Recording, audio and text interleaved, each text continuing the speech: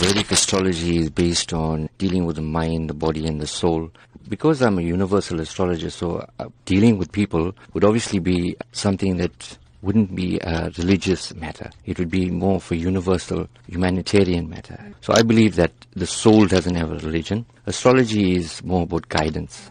Now, tell us a bit more about your focus on children and how you plan to share with children, maybe coping mechanisms, as well as teaching them this particular skill. Why is your focus on children this time? Being qualified in India, I've actually brought in a lot of information from that part of the world, where I found that lots of influential businessmen, they actually rely on astrology on a large level. And I believe that the youth in South Africa are our future.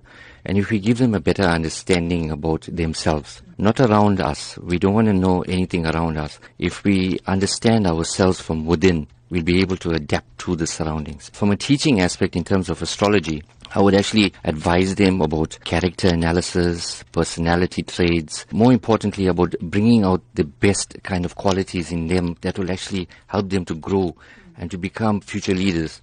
Everybody has potential to become a leader, but some of us, based on our backgrounds, our family upbringings, we haven't been given that chance. If we have somebody that can motivate them, well, I believe that they'll be able to make a huge difference in terms of progress and prosperity. What do you say to those people who are of this opinion that you are just quacks? The basic understanding about astrology is that it is, but then also the same token is being given a different name altogether, because there's so many frauds out there. People are doing this to enhance others based on monetary value. There you get a guy like me that's coming along, that's pure at heart, that has compassion for people, that actually has a genuine interest in uplifting people. Now I want to take astrology into a different level. Even with my calculations, it's basically all scientific. And if you know, my kind of a background would be obviously something that is on an engineering level. So I am very adept in terms of calculations. Why have you coupled Vedic astrology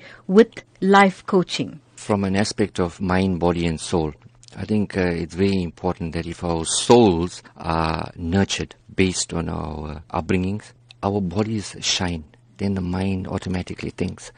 And in order to have the mind thinking, and in the fast way that we are living at the moment, Vedic astrology and life coaching would obviously be something that I'll be adapting into a mind, body and soul aspect in terms of growing.